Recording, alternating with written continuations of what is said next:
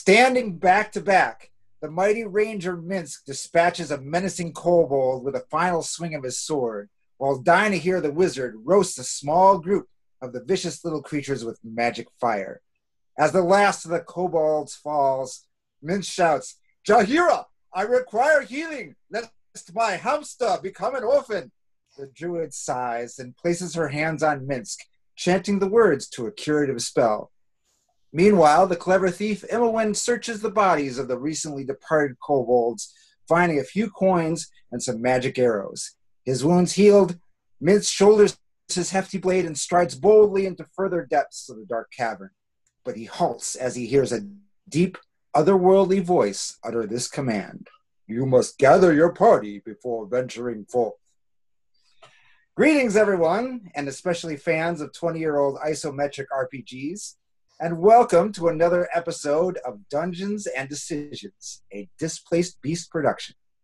On this show, a group of guys with 30-plus years of experience of playing role-playing games together discusses the context of notable choices made while playing Dungeons & Dragons 5th edition, all to help you, the audience, discover the path of maximum fun. Well, we've got a lot to talk about today, but first, let's meet those guys. All right, so I'm Alan Barris, the forever DM and sometimes dwarf. I'm Chad Freitag, just kind of more of the min-maxer and always the player. I'm Mike, I'm the anti-hero and much more handsome than Chad. I'm over here. Not my screen, you're down there. And here we go. So in today's episode, we are going to address the construction of an adventuring party. There are a lot of metaphorical hamsters running around in this particular ranger's pocket, such as historical expectations, perfect party optimization, and the individualism in role-playing. But let's start out with my specialty, framing the issue in very broad strokes. Towards that purpose, here are 4 points to consider as we move to a more nuanced discussion. Point number 1. Teamwork is a large component of D&D. Players must work together to overcome obstacles and to solve problems. In the words of Helen Keller, "Alone we can do so little, together we can do so much." Point number 2. The traditional hazards of D&D adventures require skills and abilities that are unique to particular character classes, leading to the common perception that a complete set of these skills and the abilities must be represented in an adventuring party. It's not necessarily a bad idea, but it can, if it's taken too far, it can lead to what I call perfect party syndrome, which is something that I, unfortunately, am guilty of myself, probably because I played way too many games of Icewind Dale, created a party, played for like 2 hours, scrapped that party, started over again. Which is, probably something I should see a therapist about. Point number 3. The D&D character, however, is a creative expression of the player and should fulfill to the highest extent possible that individual players' role-playing expectations and or needs. And that brings us finally to point number 4. An imbalance of this team versus individual issue can create a number of different problems, like a party that can't work together and meet the challenges that a dungeon master provides, or the classic "I got stuck with the cleric" issue, where one player gets pressured into a character they don't want to play for the sake of the team, or a problem that I like to call the Shadowrun dilemma, which is basically when the games become more centered on the individual roles rather than the characters. And basically you have a game that's really like 4 different games with every player kind of taking over for a while. We'll probably talk about Shadowrun more in future episodes. And we have a great Shadowrun story for a lead-in. But today we're going to focus on some other things. And to talk about the history of party composition, how it's played out in every edition of the game so far, including 5th edition, Al is going to take over. So take it away, Al. All right, so let's talk about the history of party role composition. So it turns out that in the original days of D&D, the various character classes put together would create a balanced party. So your character role, as long as you had 4 people playing and you had everybody playing a different class, you would get a balanced party by default. Now, there are some ways that you could still screw it up, but for the most part, that's how things worked. So just to review our original 4 character rules, we had the fighter, who of course was a specialist in fighting and also in damage absorption. This is what video game players call the tank. This is somebody who will be out in the front rank and take damage and keep the squishier members of the party away from harm. Then there's the thief, who is a specialist in skills, mostly lockpicking, stealth, and trap detection, and also in the occasional dealing of a substantial amount of damage through backstabbing, usually that you would have to benefit from by working with a bigger group. You would have to coordinate with the fighter or maybe sometimes the cleric in order to get that backstabbing bonus. Then the cleric, who specialized in healing and support and utility. And then finally, the magic user, who specialized in big damage and support and utility, depending on the circumstances, but mostly big damage. So this got complicated a little bit with the demi-human classes. Now, for those of you who are unfamiliar with how original D&D did things, it was assumed that everybody was human. Everybody who was playing one of the main classes was going to be some flavor of human, whereas the demi-humans, the dwarf, the elf, and the halfling, were all their own classes. You could not be a dwarf fighter. You were a dwarf.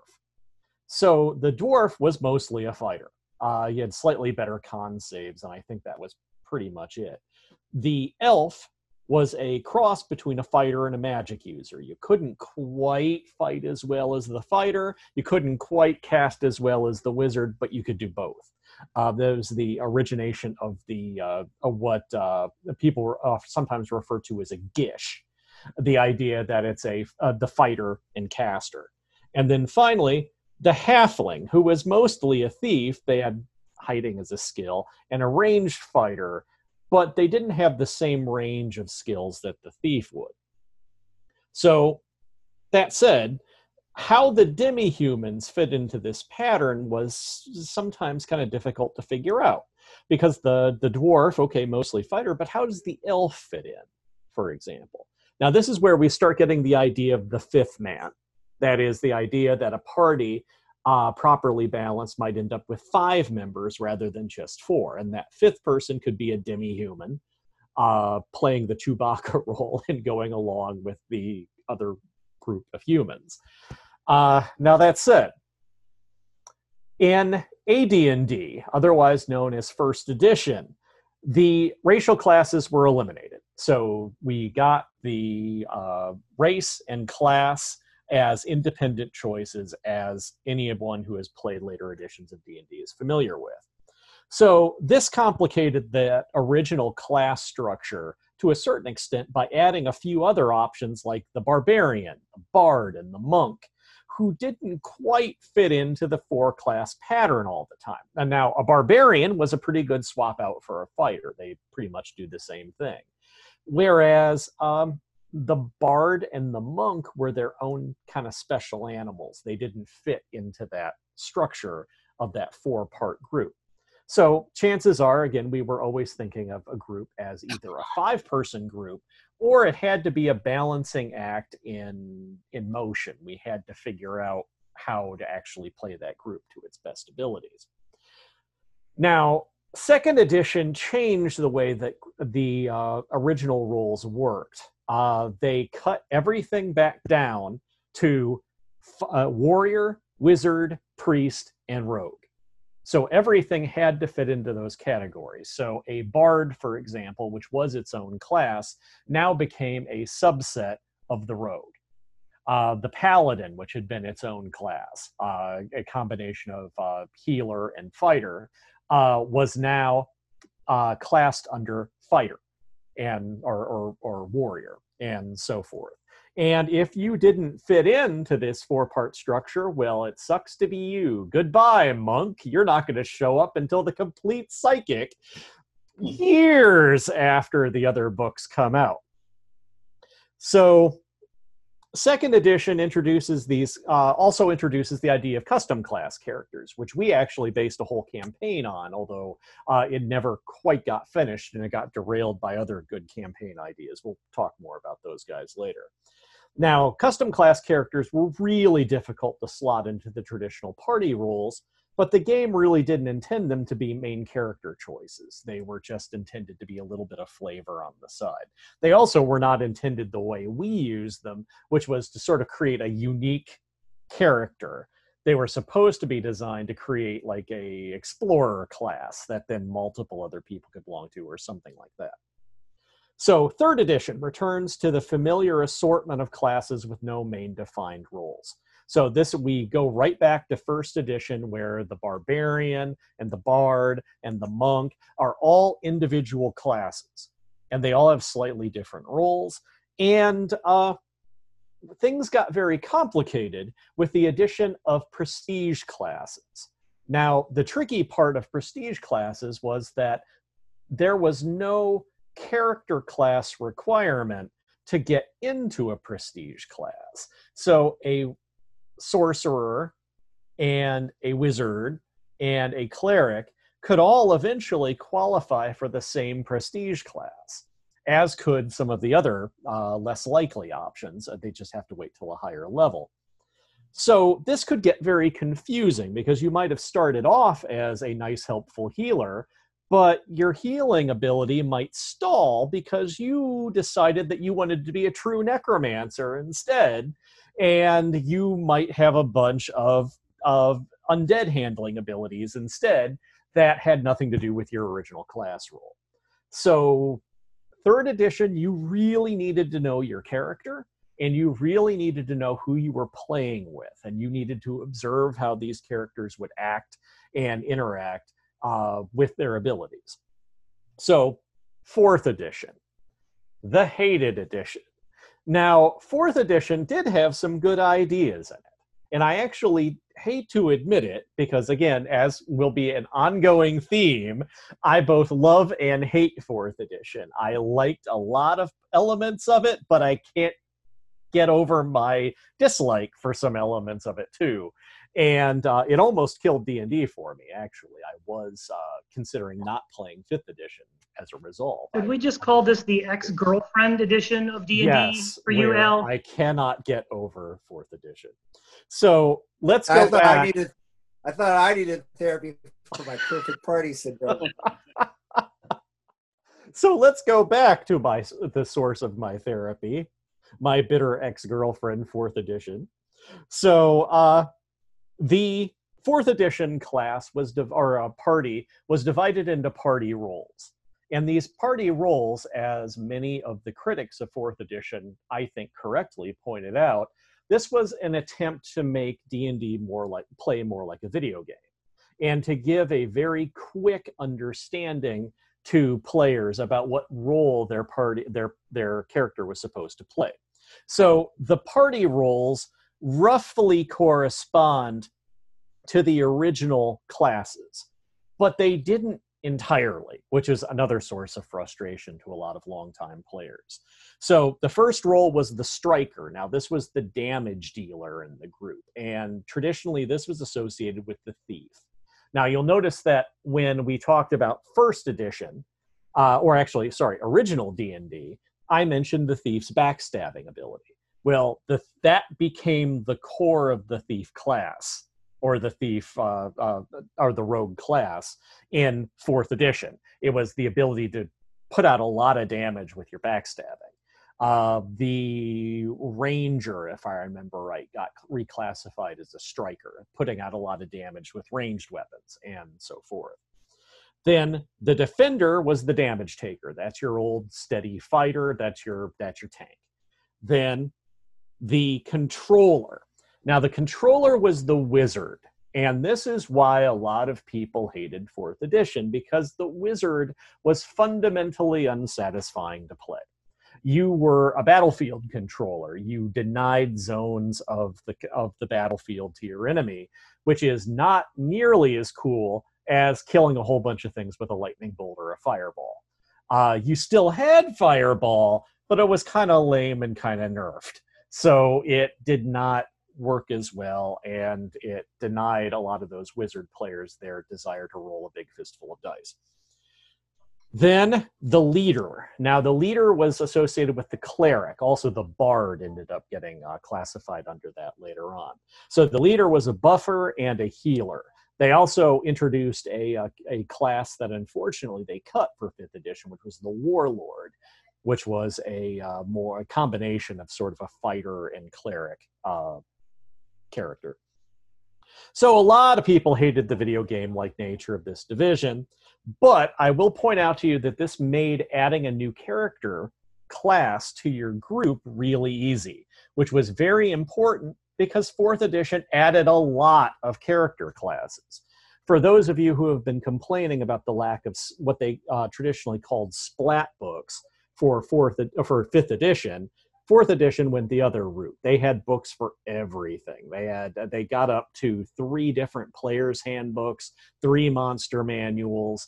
They had guides for everything. They just introduced a lot of new character options, and it was sometimes very hard to keep up with them. So imagine you just have a new guy join your group, and that new player says that he's playing an Avenger. Well, in any other edition of D&D, everyone would just kind of stare at him and wonder, well, what the hell does that do? So in 4th edition, we would say, oh, that's a divine power source version of a striker.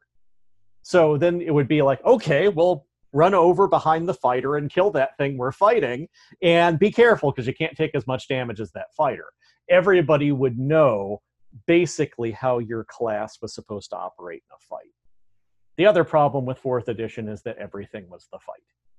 That all of the characters were balanced out with the idea that you're going to be equally useful to combat, which is not the case in any of the other editions of D&D. All right, so that said, now 5th edition. So the structure of 4th edition was totally thrown out, and now we're back to something very close to 3rd edition, where we have we eliminated prestige classes, but we added these subclasses and also backgrounds.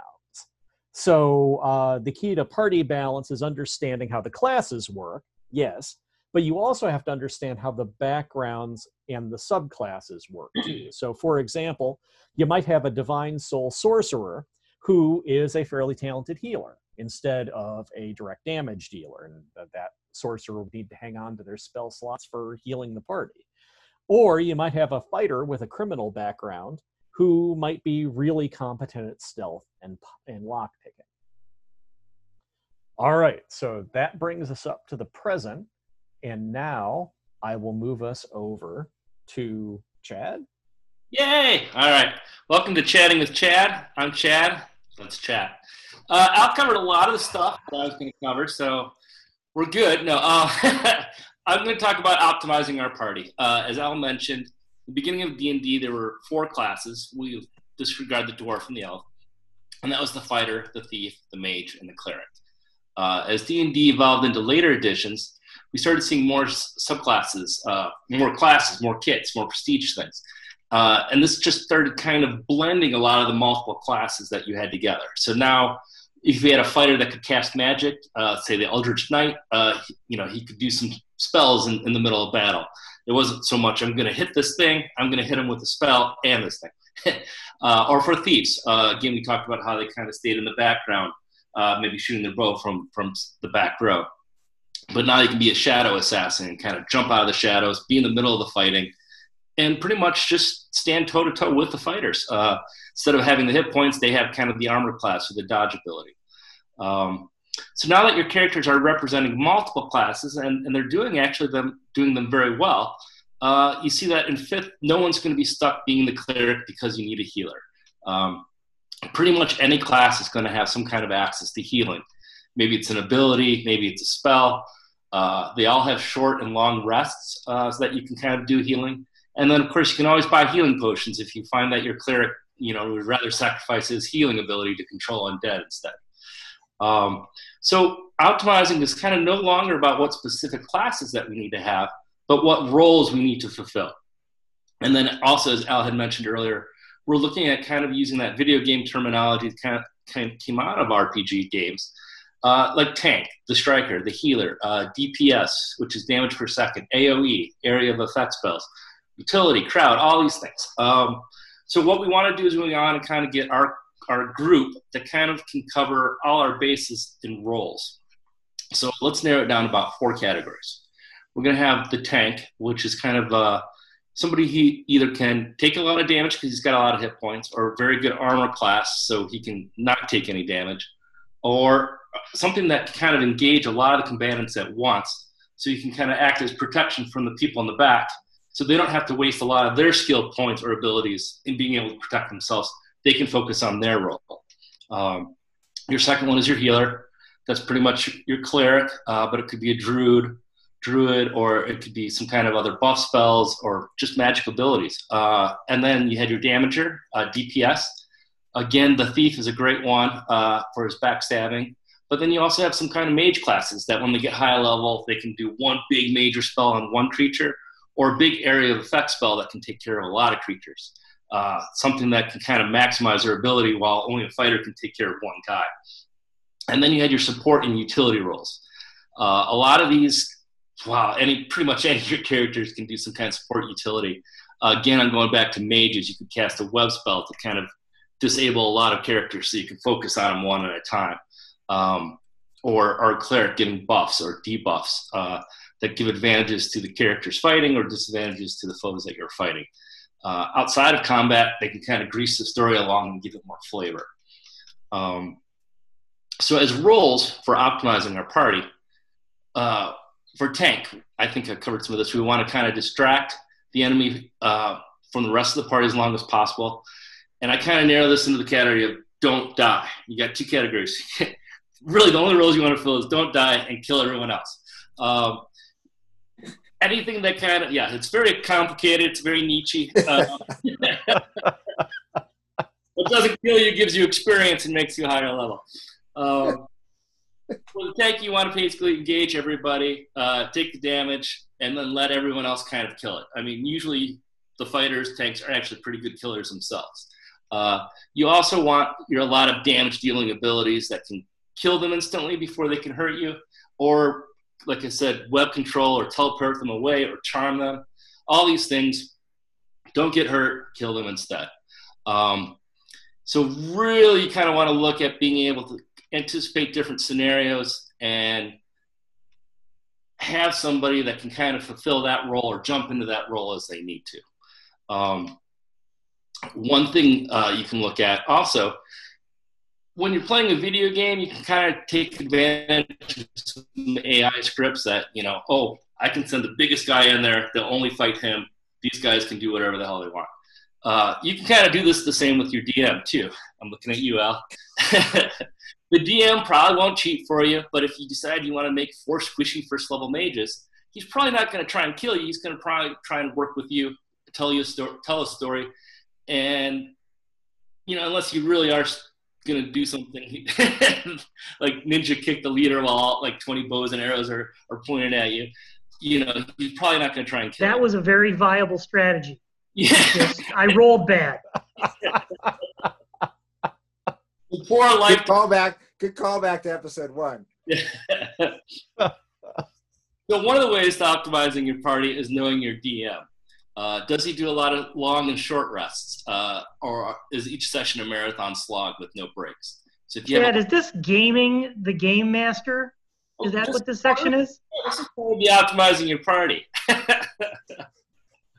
But a lot of it is involving kind of questions and what role do I want to play and how is that going to fulfill in a normal campaign? And you really can't know that unless you know your DM.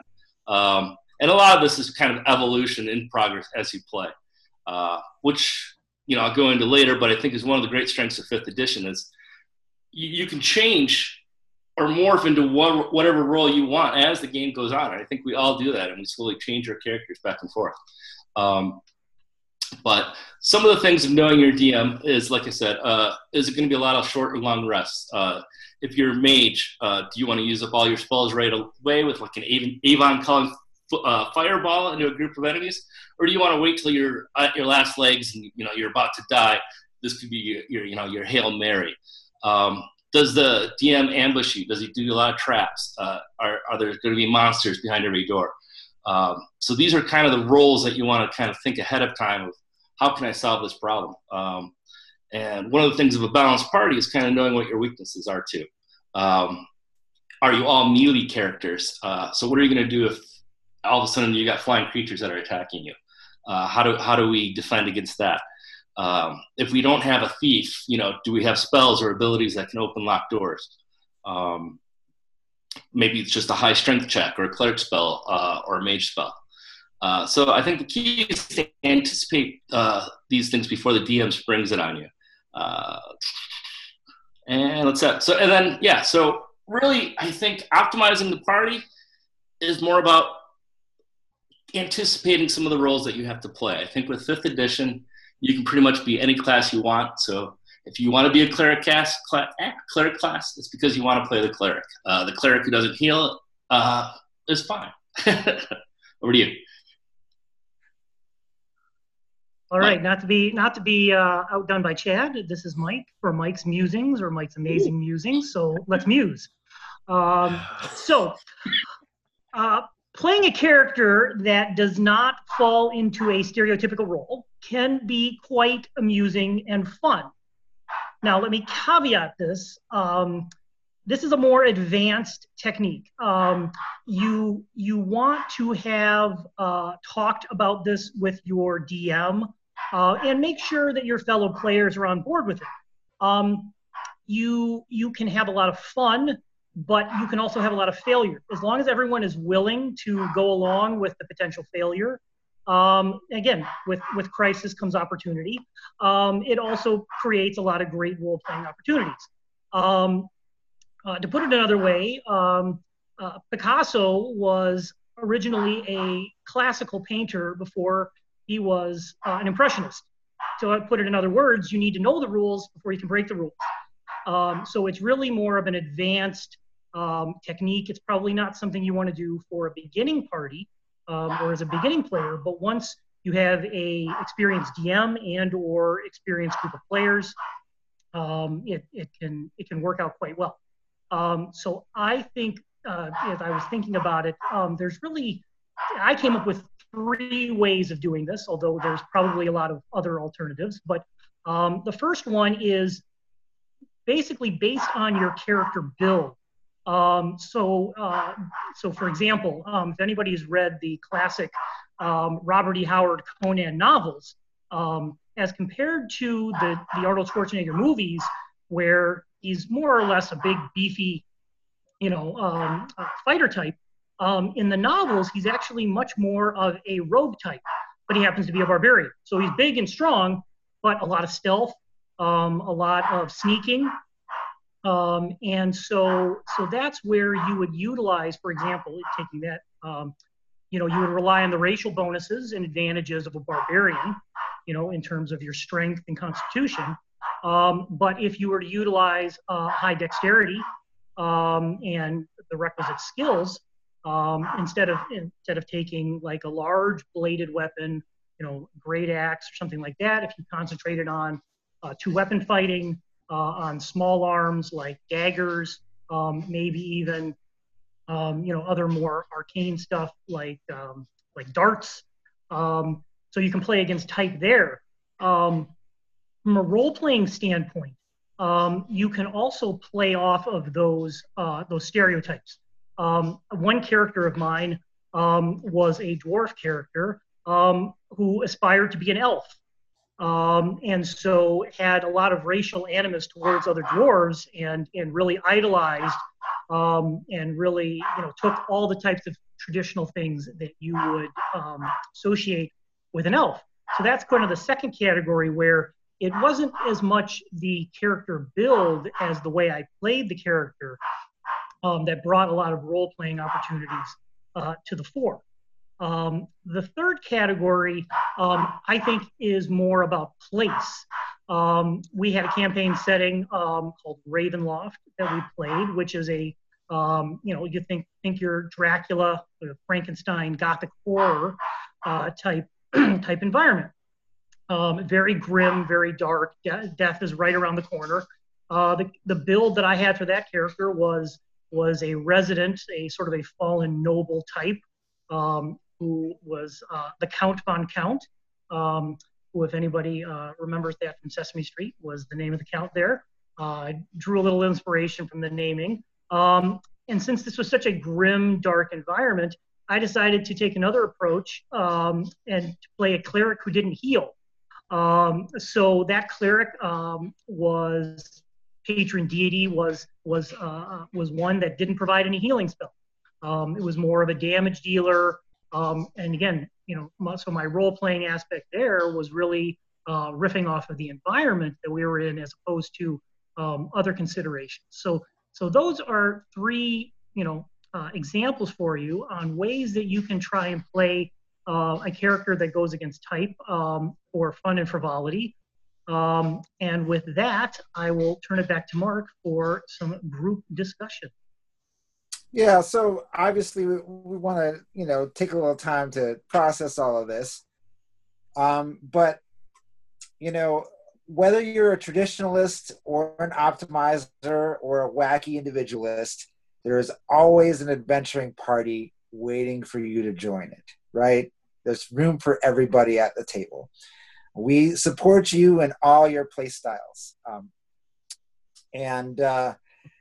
I think that, we mentioned some various issues, or at least I did at the beginning of this, trying to kind of figure out how to balance all of this. And since Dungeons & Dragons really is, after all, a relationship, it's probably a cliche to say this, but the key to any relationship is communication, right? So that involves communication between players and communication with your dungeon master.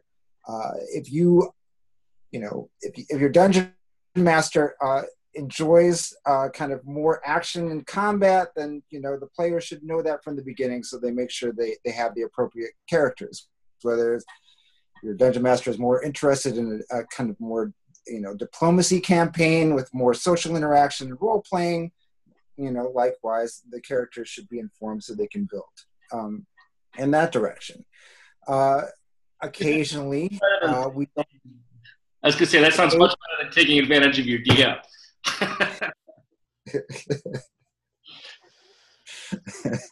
Well, I may not have a catchy, chat with Chad, Right. Yeah, corner. Don't forget. I'm thinking about the issues. But we can see, obvious problems if this sort of thing doesn't happen. Right? The stuck with, especially with, inter-player communication, the stuck with the cleric thing is obviously a breakdown between players where they're not kind of acknowledging everyone's right to play the character that they want to play and not working as a team, or a breakdown in communication between the dungeon master and the players where they're basically playing two different games. I actually experienced this problem myself. I was starting a superhero campaign using the role-playing rules. I had prepared this adventure that I was super excited about, that was going to be, this classic like super team brawl between heroes and villains out in the streets. It's like the Avengers and the Masters of Evil. I was stoked and ready to go, and I get there, and everyone who's playing rolls up these characters that are all these like wacko troubled loners with like these oddball powers. None of them particularly well oriented to a slugfest in the streets. And so basically I came there ready to run like Silver Age Marvel, and they were all ready to play Vertigo. So it was a disaster, an absolute and total disaster, and it could have all been fixed if I, just told them beforehand, but this is what I'm going to do. So think about that when you're making your characters, or vice versa. If I'd let them make their characters first, then I could have like run some kind of wacky Invisibles campaign, and they would have been super happy. So communication is key. You know, do a session 0, communicate, talk about these things at the beginning so that you don't have problems down the line. And Chad's point was also very good in that even if you don't do this, there are plenty of mechanisms in 5e where you can fix things down the line. You know, you can take feats, you know, like the skilled feat where you can pick up like a number of skills and basically make yourself the rogue in terms of skills if you want to, or the party communicator or whatever, if you forgot to do that. And or you can, you know, you get to 2nd or 3rd level, you can take the appropriate subclass that'll make you more versatile. If you're the bard, you know, you can do the College of Valor to make yourself a tougher fighter. If, you know, the party needs a little beefing up, you know, Al mentioned the Divine Soul Sorcerer, which, you know, you can use to kind of swap in for a healer. So there are ways to kind of fix things if you don't get it all right the first time when you're starting. But once again, you just... Oh, sorry. No, go ahead. I was going to say, it's just going to reiterate, you just got to be open and communicate about it. I was just going to dovetail on that. Don't be afraid to fail. I mean, as long as you've got a good party, you know, sometimes you won't always get it right the first time. You know, worst case scenario, you can always re-roll another character. But you're spending your hard-earned time on this to amuse yourself and your friends. And so if you've got an idea and you think it's fun, and it's like, you know, I don't care if I do a lot of damage, I'm just going to be, you know, rolling, you know, down the aisle and amusing myself for hours on end, then, you know, go for it. You know, the Count not only didn't heal people, I think he probably almost contributed to some people's death on occasion. To be fair, my character died of his own poor decision making, so that's it. That's the only defense I will utter of the Count. But again, that only worked because the party was good with it. If people had not been down with you know, a backstabbing, metaphorically, cleric, that the Count would have fallen on his face. So but again, you know, it's sometimes a little trial and error. But you know, and even monks can't walk up walls sometimes. You know. Not until they're high enough level. Communication. The best story, I think, was with communication. If we had known we were going to have a cleric that didn't heal, you know, we could have maybe bought some healing stuff. We were over at Mark's house, and we were playing, and his wife was joining in, and both Al and I, automatically knowing that Mike had a cleric, were buying a bunch of healing potions. Sarah's like, well, why are you buying healing potions? We have a cleric. And we're like, oh. So, again, if you play with each other long enough, you almost don't have to communicate some of these things. But yeah, communication is definitely key. And I think 5th edition was very balanced, like we talked about before. I think the only thing you really can't do is have everyone be the same role. Again, like Mark's story with the superheroes. If everyone's filling the same role, you've got a lot of gaps, and no one can kind of be a star with their specialty because everyone's going to kind of compete to be that spokesperson or the crazy guy or, you know, all that stuff. Though, I mean, we should say a couple of words. We did actually have a imbalanced campaign. We did the Fighter Thief campaign. Yeah. Go ahead. Yeah, we're going to talk about that more, I think, in later episodes. But I think, like, even in that case, right? If you're doing a game where you're all playing wizards or you're all playing rogues or whatever, like, even then there has to be a little bit of difference between those characters. Everyone's got to have their own thing, right? You can't be, you know, all lining up to backstab someone. Sure, Mike. Well, we're all playing them. So, all right, Al died to talk, so let's let him talk. All right, so the other thing it helps to know is your DM's attitude towards death and what the expectations are going to be for failure in your campaign. D&D has gradually drifted away from its original roots, where it was pretty much the DM versus the players. And your character was probably going to die at some point, probably because you did something stupid, but that was part of the expectations. The idea was it was more of a survival game than anything else. Now, there are still games that do that. Incidentally, the code word for you young players who are looking for that kind of game is old school Renaissance, otherwise known as OSR games. And a lot of them are based on the original pattern for D&D or Gamma World or any number of other games like that. So 5th edition has actually drifted in an opposite direction, where you kind of have to try to die. Or you have to be really overmatched, or you have to be really stupid. There has to be some combination of factors that's going to off your character. For the most part, you're probably going to give up on a character before it gets killed. So, but it again, it depends on your DM. If your DM is aiming for a really high lethality game, there are some rules actually that you can put optional rules from the DMG and other optional rules that are floating around out there that can make the game a lot more dangerous. And again, if you're going to be playing in that kind of game, well, just bear in mind that party role is going to be vital. Being able to play with your other characters is going to be really important, or else a bunch of you are going to die. In a regular game, however, I hate killing player characters. I mean, I'll just come out and admit it. I don't like doing it because I spend a lot of time thinking about a campaign and trying to get stories to work with those characters. And when a character gets offed by a kobold in session 3, well, that doesn't do my story any good. Now, I'm not George R.R. Martin. My world does not have random death built into it for the most part. Or if it does, I'm probably going to let that character get resurrected or revived. I mean, and it also turns out the healing magic's a lot easier to get, and the magic to return your character to life is easier to get than it's been in previous editions. So, I mean, you just have to know, again, the style of the game and the sort of the expectations that the DM has going into.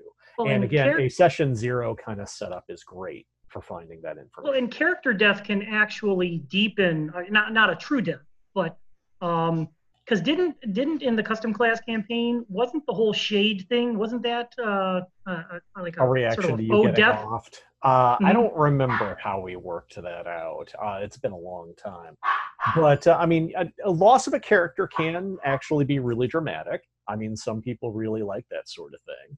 But I try not to bring it up with active groups.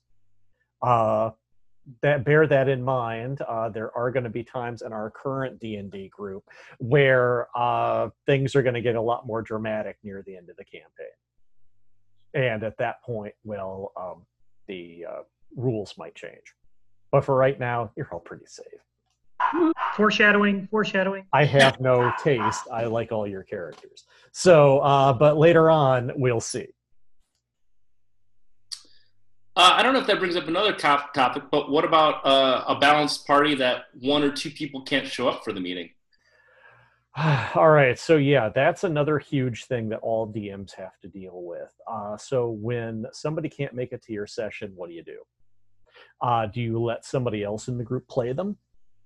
Because with tools like Fantasy Grounds, it's actually remarkably easy to do that. You can just give control of that player over to, or that character over to another player, and just say, "Hey, you're playing that character tonight."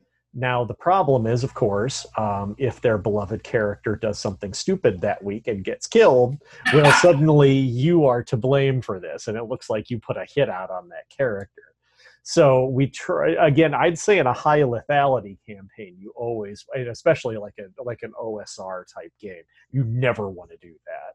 Right. Unless you've just said right from the beginning, these are all trash characters and I don't care what happens to them. As long as you've accepted that, it's okay. Well, it's like lending out your car. You right. would only do that to somebody who you trust. Or if your car is really crappy and you don't care about it. So. I have mixed feelings about it. I, you know, if you're right in the middle of something and like it doesn't make a whole lot of sense for that character to suddenly disappear, Right. right? They take a nap on the wagon or whatever. It's like you're kind of in the situation where, for continuity's sake, you kind of have to. And in that case, I would, as a DM, I would usually like take over the character, to both like to keep things in continuity and keep it going, but also kind of like as a kind of built-in safeguard to make sure that that character doesn't die. Because hey, I know what's coming up. I'm not going to do something stupid. So, but if that's not necessary, right? If there's a very, very easy way to kind of drop that character from action for a little while, and I say like fill in the blanks as necessary. Give your player characters a magic item that can help them with that role, or even better, like create an awesome NPC who can accompany them and do the things that are necessary. A helpful lizard man to take all their experience. Yeah. I love the NPC allies, and I just finished a campaign, and we started the game, and I at the very beginning of the game, and it was the first game was a prison escape scenario kind of thing where they were trapped in a cell, and they didn't have a rogue. Yeah. So I tossed in an NPC rogue to help them, and it turned out to be like one of my favorite NPCs of all time. And yes, he was in fact a lizard man. So that there's ways around it. Once again, you just have to be thinking about it in advance and making sure that you communicate and no one's feelings get hurt. It's kind of odd that we kind of took this turn from like party kind of creation, and then into like character death. It's just important to know what the consequences of fate. Kind of weird that's where we went, but that's where we ended up pretty much. When you look at the abyss looks back. So on that encouraging note, I can't think of a better place to quit for today. So thanks everybody for listening and or watching. We, as always, really enjoyed doing this. So on behalf of everyone here at Dungeons and Decisions, I wish you all a good evening or a good day, whatever applies, and we will see you next time. Bye. Bye.